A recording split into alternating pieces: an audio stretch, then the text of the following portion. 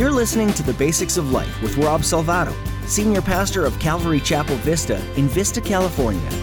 These are the basics of life. Well, welcome to The Basics of Life. I'm Rob Salvato, and this is the interview edition of our program where my role changes from Bible teacher to interviewer.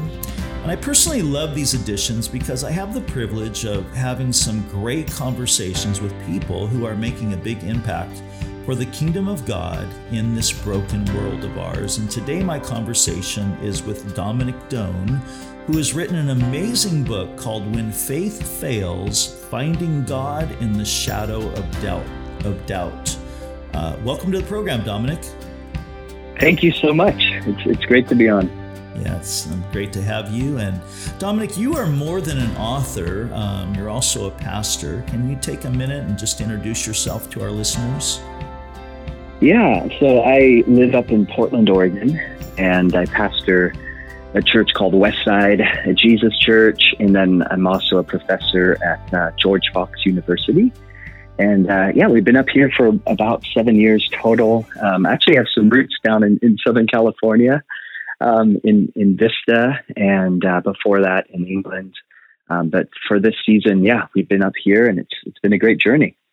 Yeah, that's awesome, and I hear just amazing things about your church and what God's doing there. And a little bit of a backstory for our listeners: I actually have known Dominic since he was a little kid, and his family attended our church here at Vista. That's right. And to be honest, Dominic, it took me a little while to actually pick up your book because I knew you as a kid.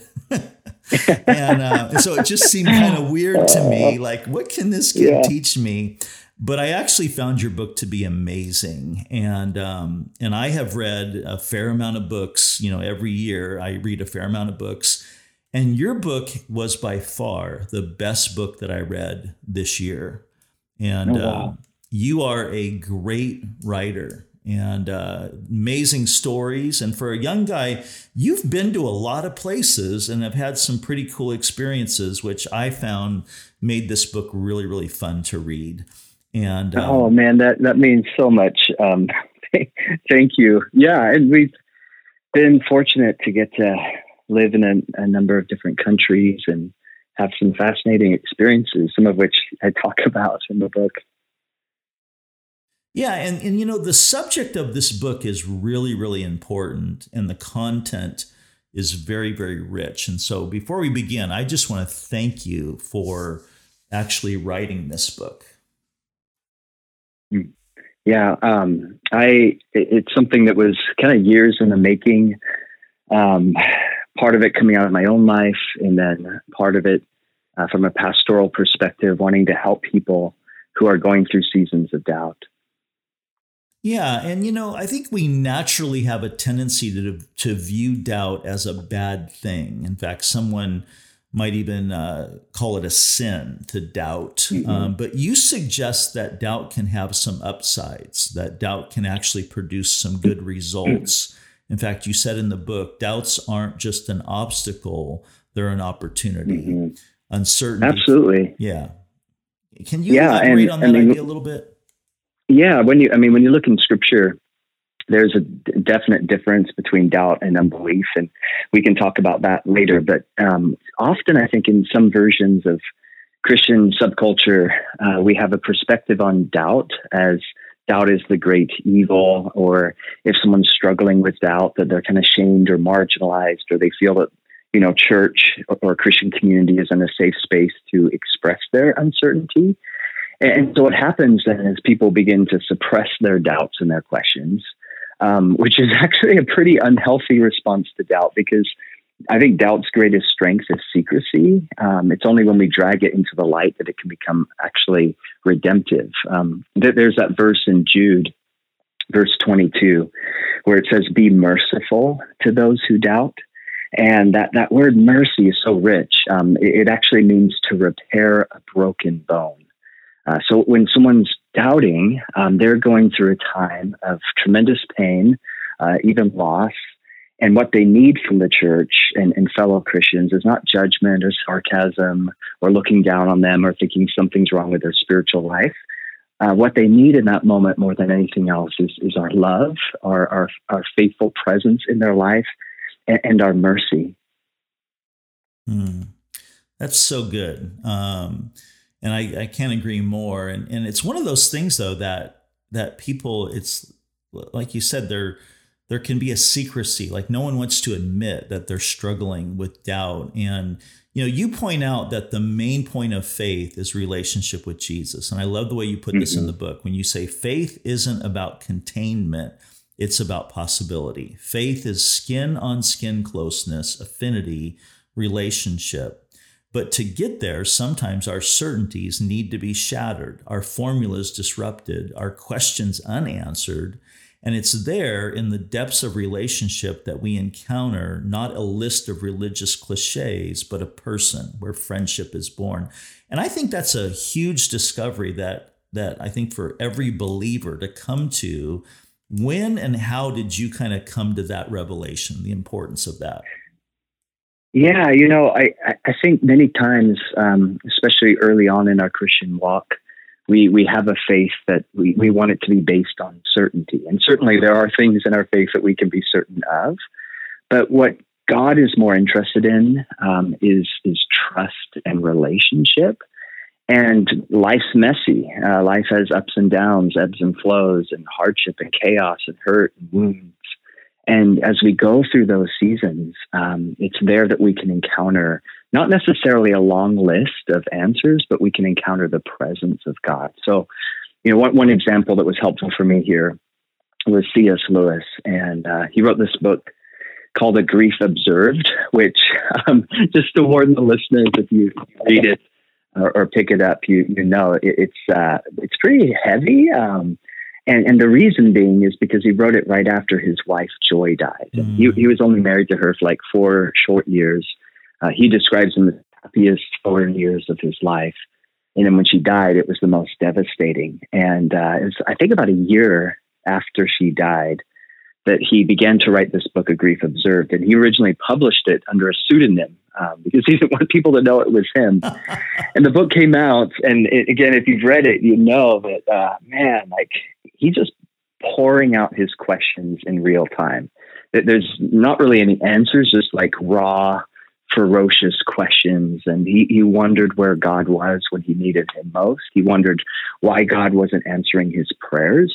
At one point in the book, he says, I came to the door of prayer and all I got was a slammed door in my face. At another point, he calls God the great iconoclast, where he's like, my view of you is being disrupted. It's being shattered before my eyes. And so you're reading this, you're like, oh my gosh. I mean, here, talk about doubt, deconstruction, someone who's really wrestling, wondering if they believe anymore.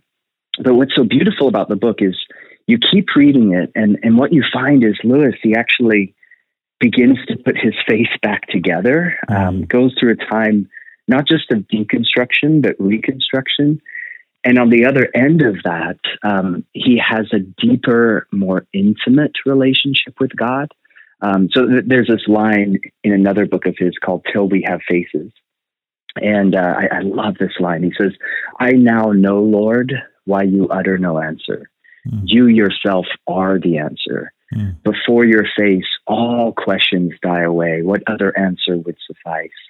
And it's almost like Lewis had reached this point of where it's no longer about, okay, I've got to have every single answer and all my apologetic arguments lined out, as important as that is.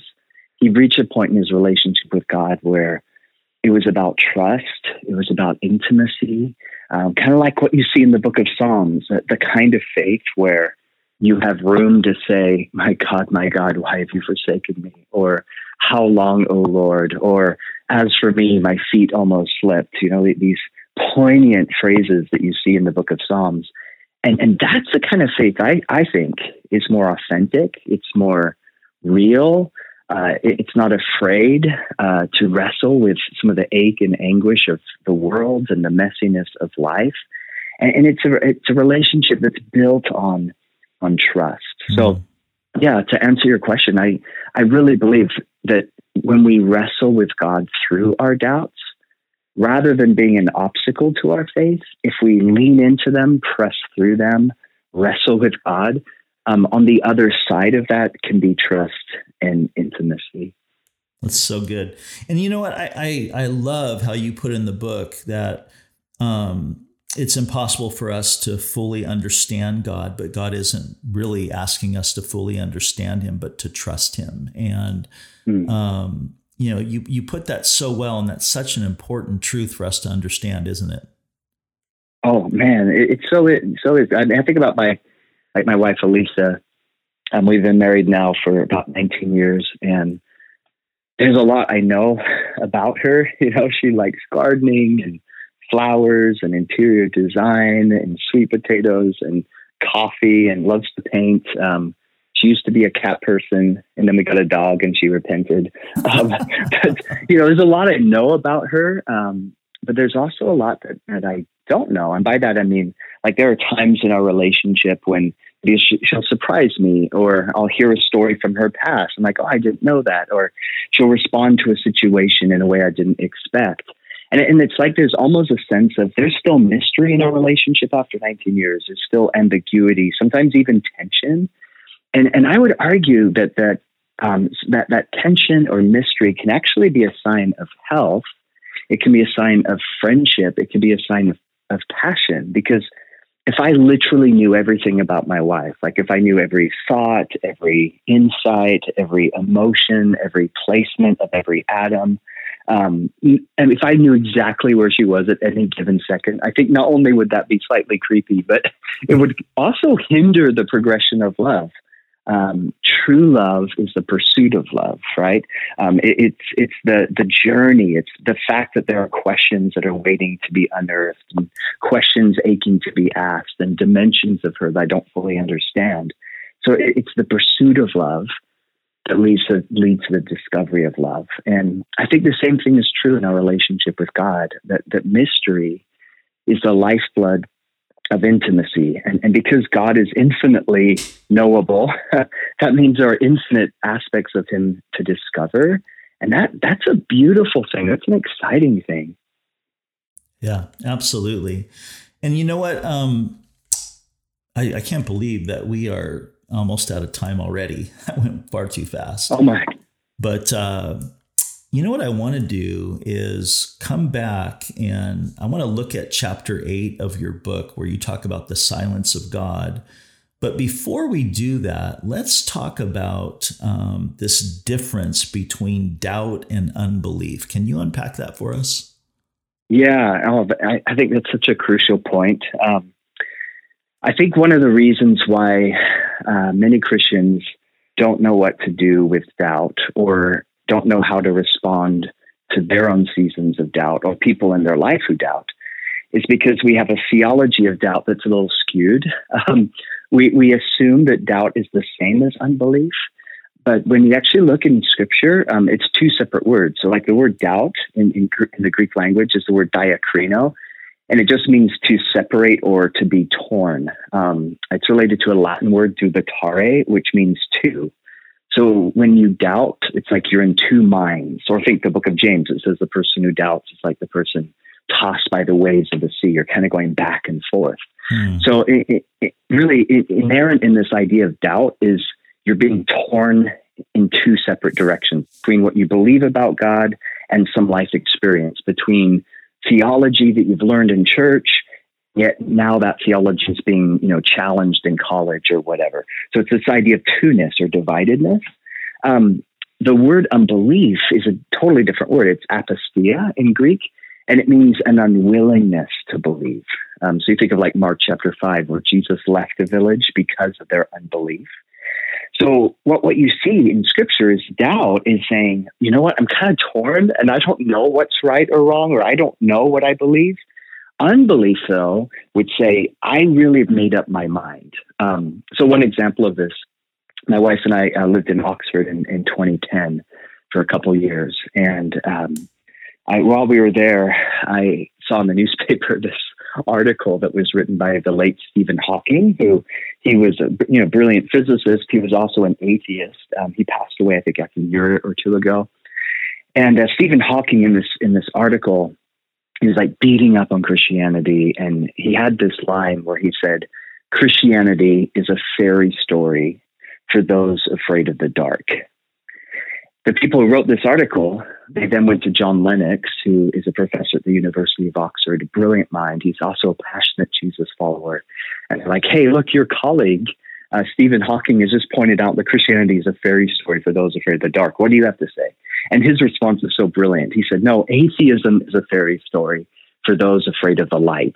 And it's just this brilliant response. But he's like pointing out on something here about Hawking's worldview, where his take on God and Jesus and Bible and faith and all of that, well, it wasn't just an atheism, it was more like an anti-theism. It was an unbelief where he's made up his mind saying, you know what, I'm kind of closed myself off to any further evidence when it comes to belief in God.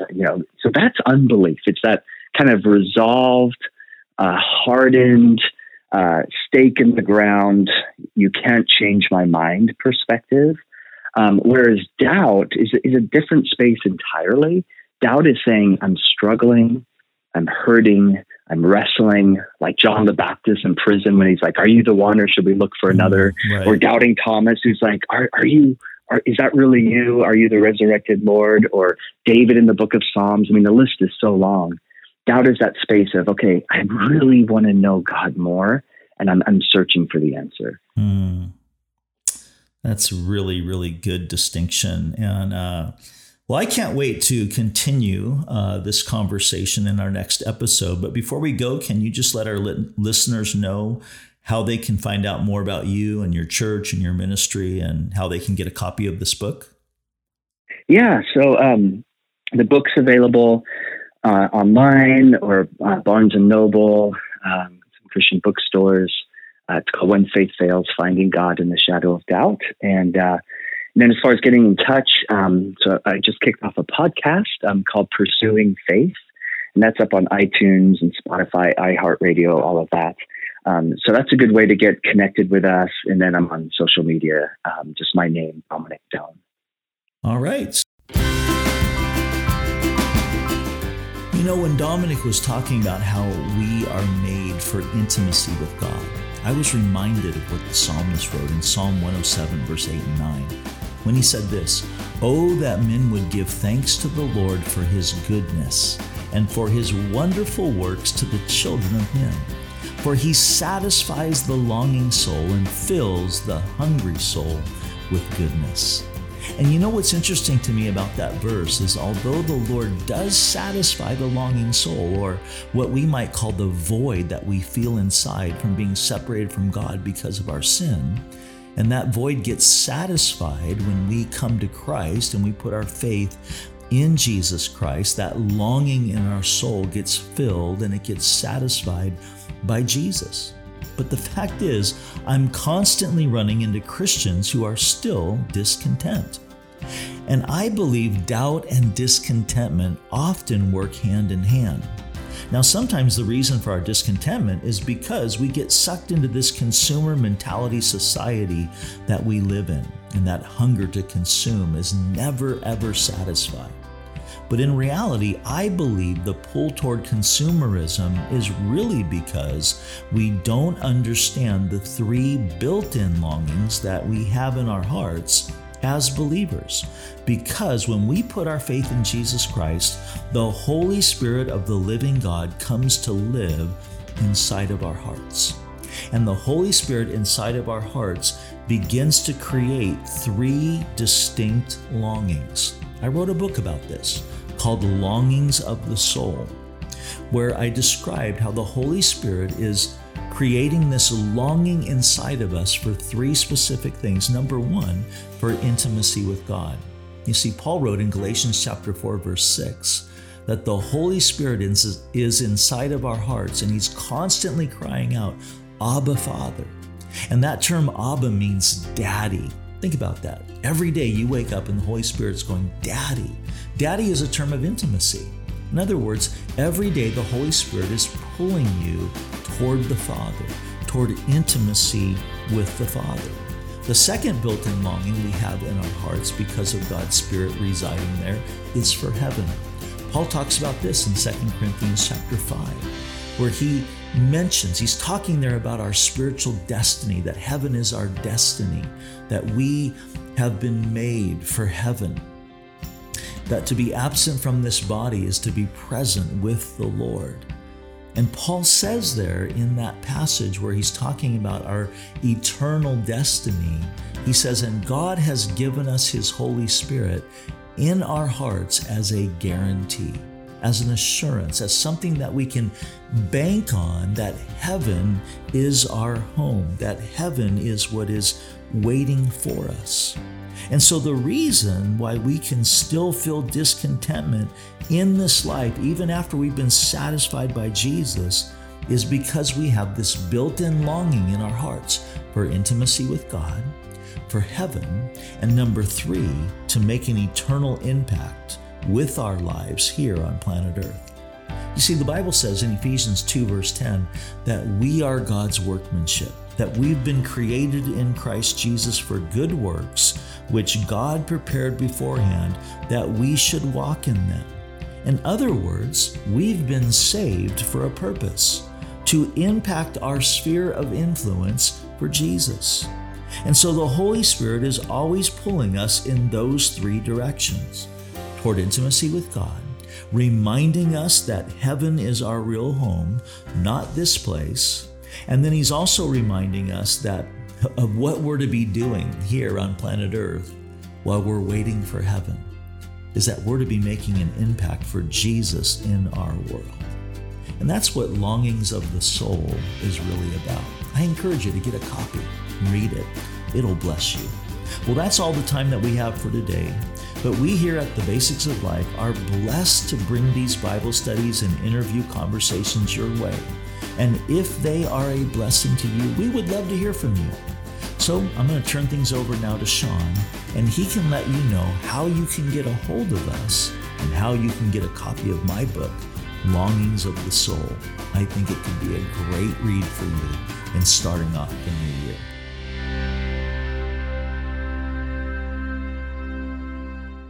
I'm continuing my conversation with pastor and author Dominic Done. Dominic, welcome back to the program. Thank you.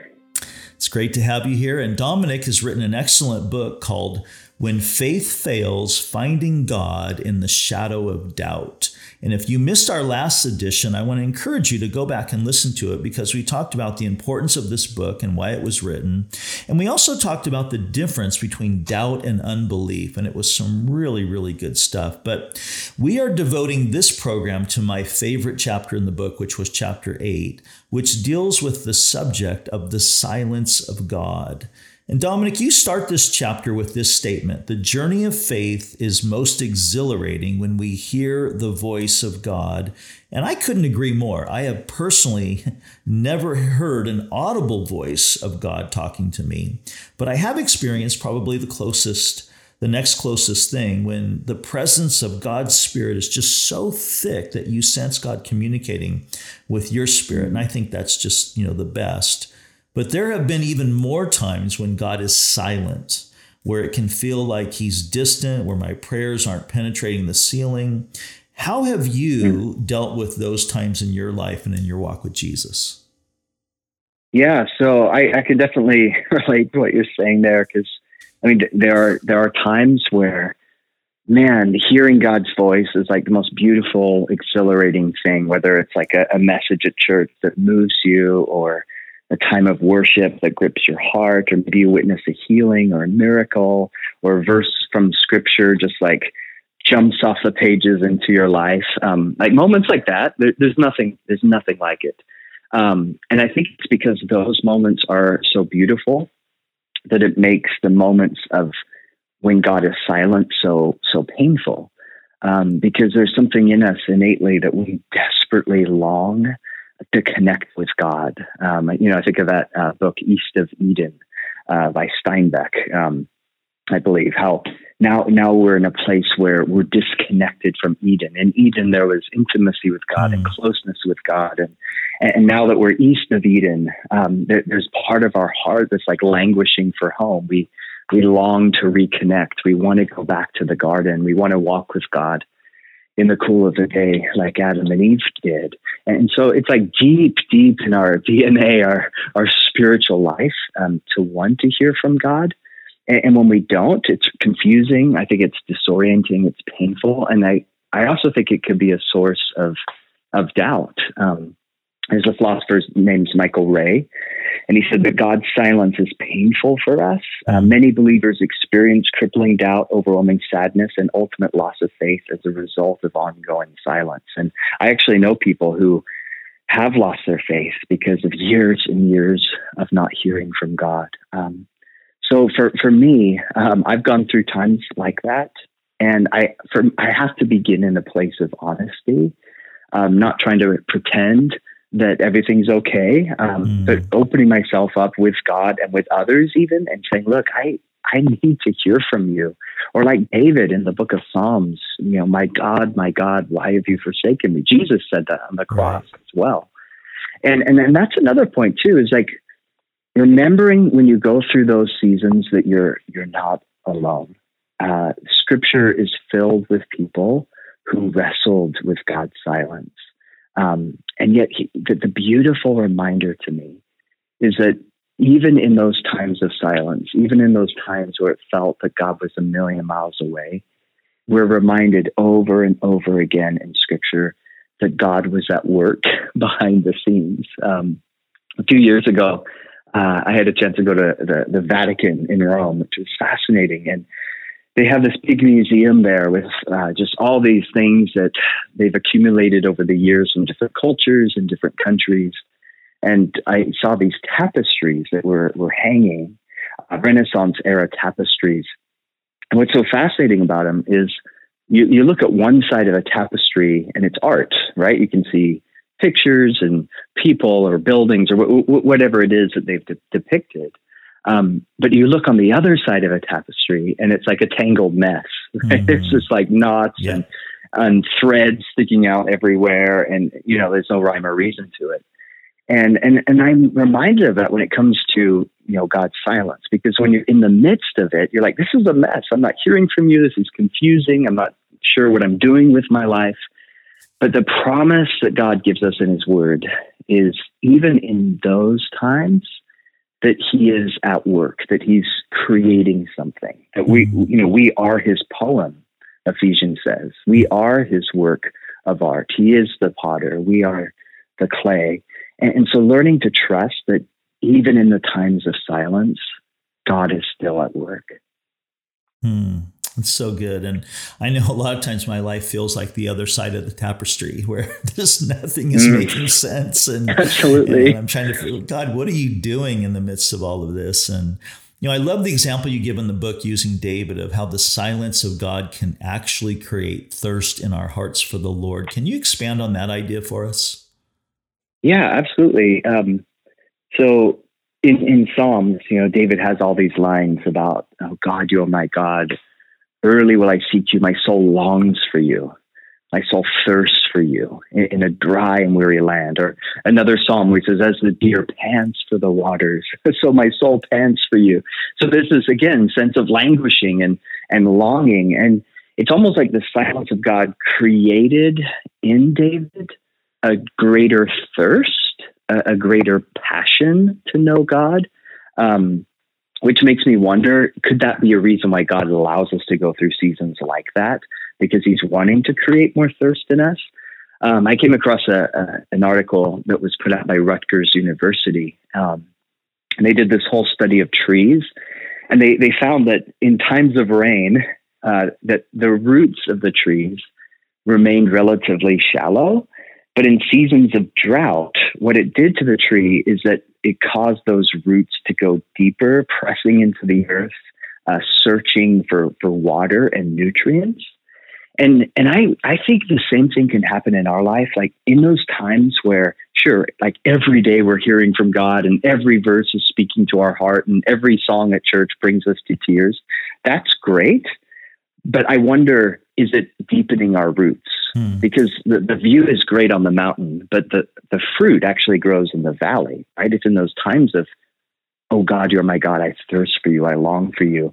And it's like the roots of our soul are forced to go deeper and deeper. It's like what Jesus taught. He said, blessed are those who hunger and thirst for righteousness, for they will be filled. So I just wonder, silence, could it be God's way of generating that thirst within us? Could it be his catalyst to grow, mature, animate, and develop our faith?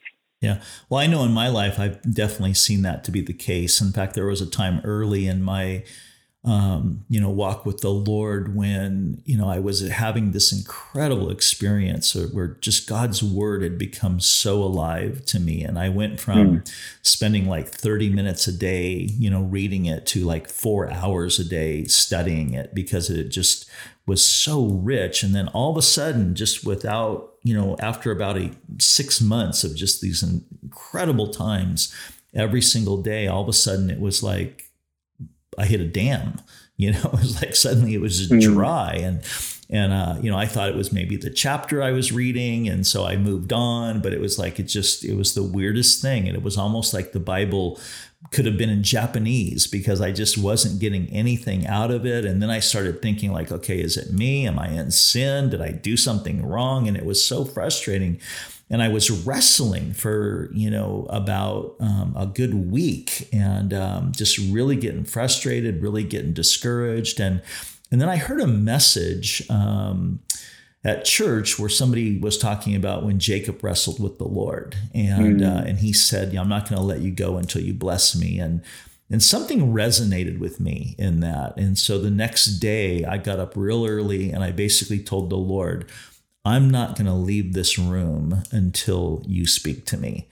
And I read and I read, and I went back to that very same chapter that I had first started, where, this dryness, this dam kind of happened. And I kept reading it and praying and wrestling, with the Lord. And then all of a sudden, after about 45 minutes, it was like the dam broke. And suddenly it's like I could not write fast enough the things that God was showing me out of this chapter that a week earlier meant nothing to me. And in that, God was like showing me something I think that has become very revolutionary in my life with him, that, hey, sometimes you're going to need to wrestle, and I'm the rewarder of those who diligently seek me. And in this age of fast food and microwave ovens and all of that, that's sometimes hard for us as believers, isn't it? Yeah, right. Yeah, absolutely. Yeah. I mean, we want everything now. But in Psalms, while you're sharing, I thought of that verse where David said, be still before the Lord, wait for the Lord. And that word for wait can be related to this Hebrew word, which means to twist or to rise in pain. And it's like the ancient Hebrews had this idea that waiting and being still can be painful sometimes. It's really, really hard. But it's in that time of waiting, seeking the Lord, like Jacob, I'm going to wrestle with you all night, or Habakkuk, who went up on his tower and said, I'm not going to leave until you show up. Right. I think it's in those times where I think God can honor that and cause our faith to grow. Yeah, that's so good. And, another thing you brought up in this chapter that I thought was so helpful, but I had actually never thought about it in my relationship with God, is you explained how two people who are comfortable with one another can be, together and riding in a car or doing something and not be talking. And it's not awkward, when I experience it with my wife. I mean, we have awesome conversations and she's my best friend, but there are times when we're just like in the car and we're just listening to music and it's okay. And the thought dawned on me, and you kind of alluded to this, is like, why shouldn't it, or why can't it be that way with God? And, any thoughts about that? Yeah, absolutely. It's funny because I was at a restaurant a few years back, and I saw this old couple sitting there, and they were just sitting there so peacefully, just waiting for their food. They weren't saying a word. And I was watching it, and I just thought, that's so beautiful. They've known each other for so long, and they're not saying anything. They're just happy to be together.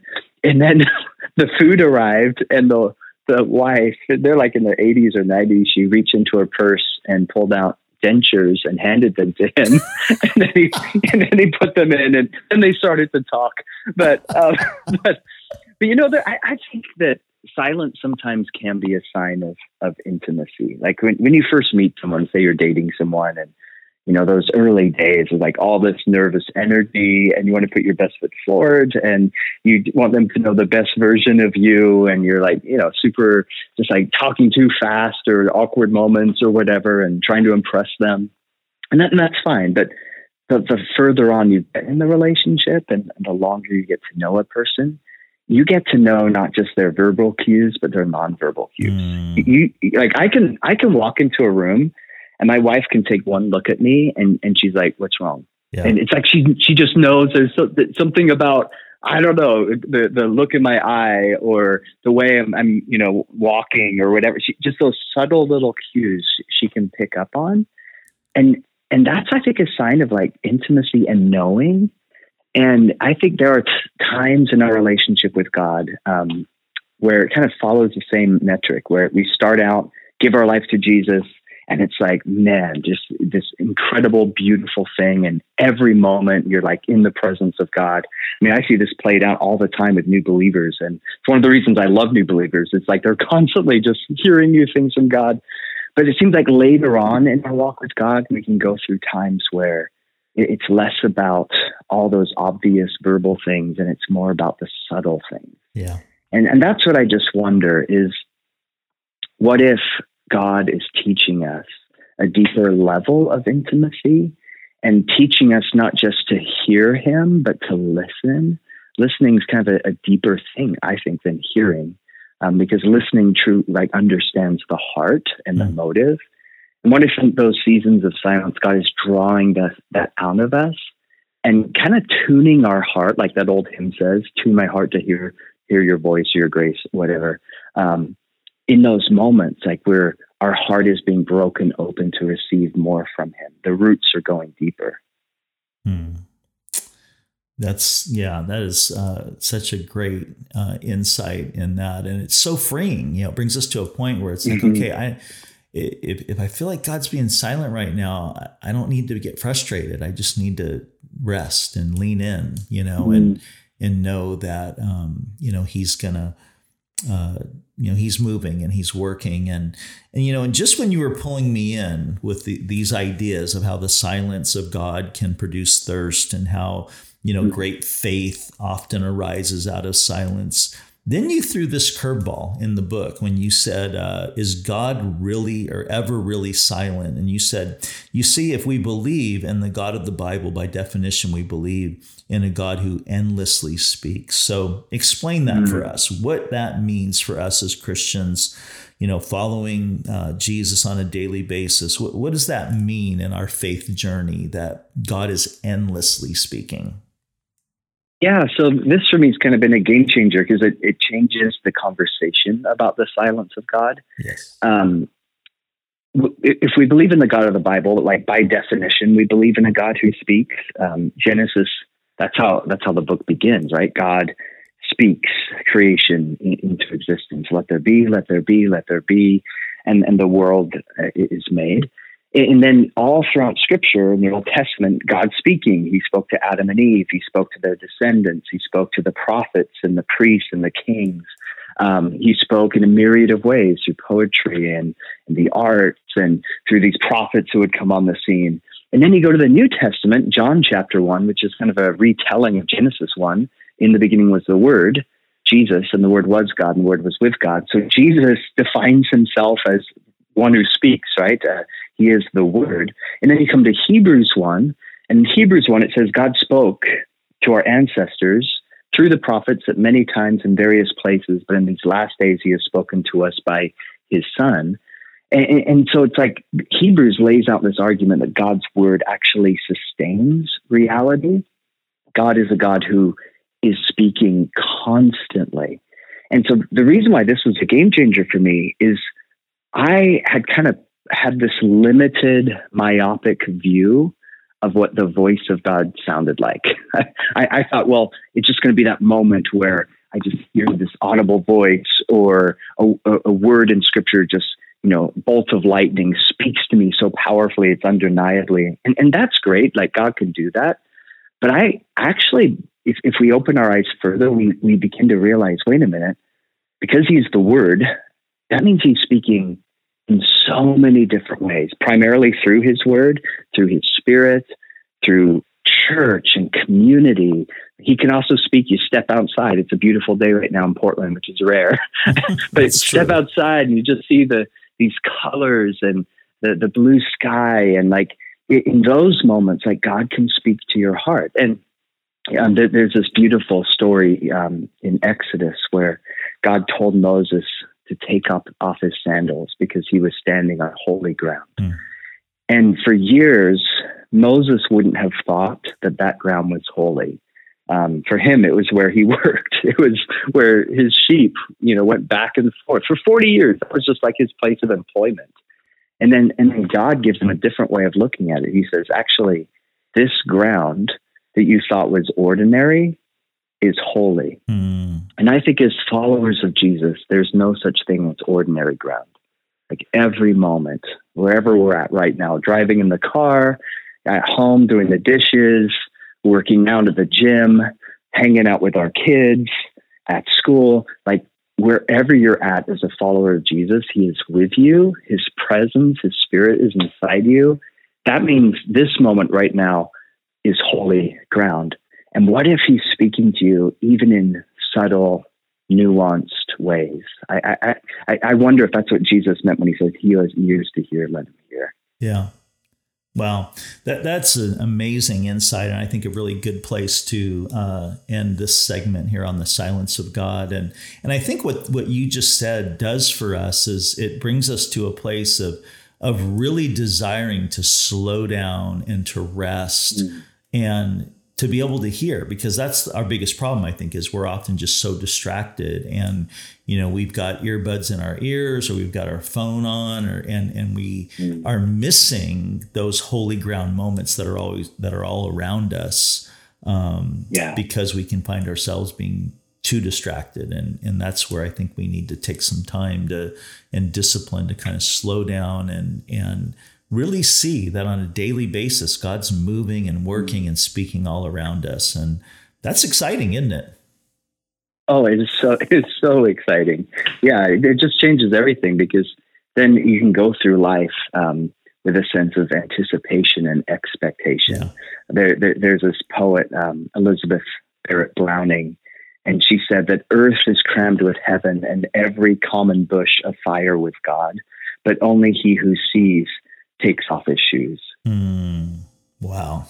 That's so good. Only he who sees takes off his shoes. Well, that concludes our program for today. And Dominic, I want to just thank you for taking the time to be with us. And once again, why don't you tell us the title of your book and how people can find it and how they can find you on social media and your podcast and all that. Yeah. So it was such an honor to be on the show with you, Rob. And my book, it's called When Faith Fails, Finding God in the Shadow of Doubt. And it's on Amazon or Barnes & Noble, Christian bookstores. And then, we just started a podcast called Pursuing Faith, where we're taking some of these themes of faith and doubt and unpacking it further and having conversations with interesting people. And then you can just reach out personally. I'd love to hear from anyone. And if you have any thoughts or questions or just want to get in touch, on social media, Instagram, Facebook, Twitter, it's just Dominic Done. Awesome. And so that's all the time that we have for today. And I do want to encourage you to get a hold of this book. It's the best book that I've read in 2019. And I read a lot of books. And this one really, really spoke to my heart, really resonated with me, really just encouraged my faith in the Lord. And so thank you once again for tuning in to the Basics of Life.